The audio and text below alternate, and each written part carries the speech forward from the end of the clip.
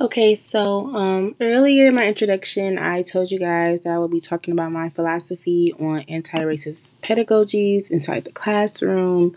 So I kind of just want to let you guys know what anti-racism is. So when you look it up online, it'll say the policy or practice of opposing racism and promoting racial tolerance.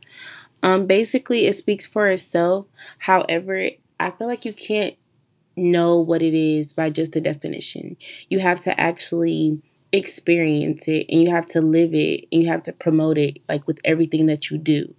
Because just knowing something, it doesn't mean that you fully understand what it means.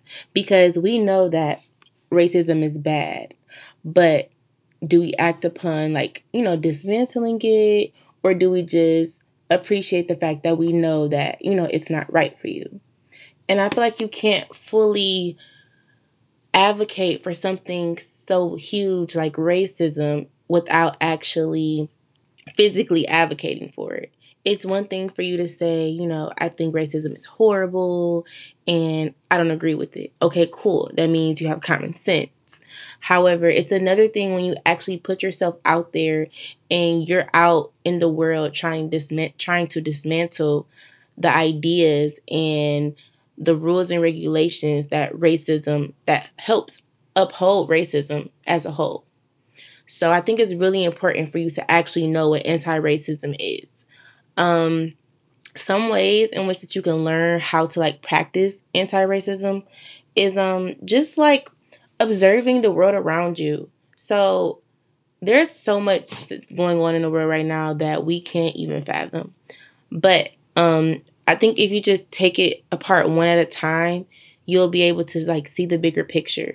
So I'm not saying listen to my podcast and then go stand in front of the White House and just advocate for anti-racism. No. You have to dismantle it piece by piece. You have to understand the ways in which racism has performed throughout history. You have to understand the ways in which racism has its hand in a little bit of everything within the country. Um, Racism is everywhere, places that you wouldn't even imagine. Like classrooms. We're talking about classrooms in the podcast right now. Um, you wouldn't think that elementary students need to learn about racism. Obviously, they know the difference between black and white, but you wouldn't think that the world that we live in today, we have to include these topics just so our children are able to survive in a world that isn't built for them to survive in. Um, I think it's really horrible, actually, that we have to talk about this for children at such a young age. However, I do believe that it'll be beneficial for them in the future because the world is changing so drastically. I think it's important that we instill these ideas and these practices in them now, so that when they are in the real world, they know how to approach different situations. And especially since the world is so diverse now, it's important that we are making our children socially and culturally aware of the things that are going on around them. I think a lot of the world's problems is because of ignorance. We teach our children that, I have you in this nice home, you go to this nice school, your life is perfect. But we don't actually show them the realities and the harsh realities of the world. We need to let them know this thing is going on around you. It probably won't affect you, but you need to know how to act just in case it does. Or if it's affecting someone that you know, it's important that we instill these things in them. But before we can even instill them into our children and our students, we need to instill them in ourselves. We can't teach something that we don't practice.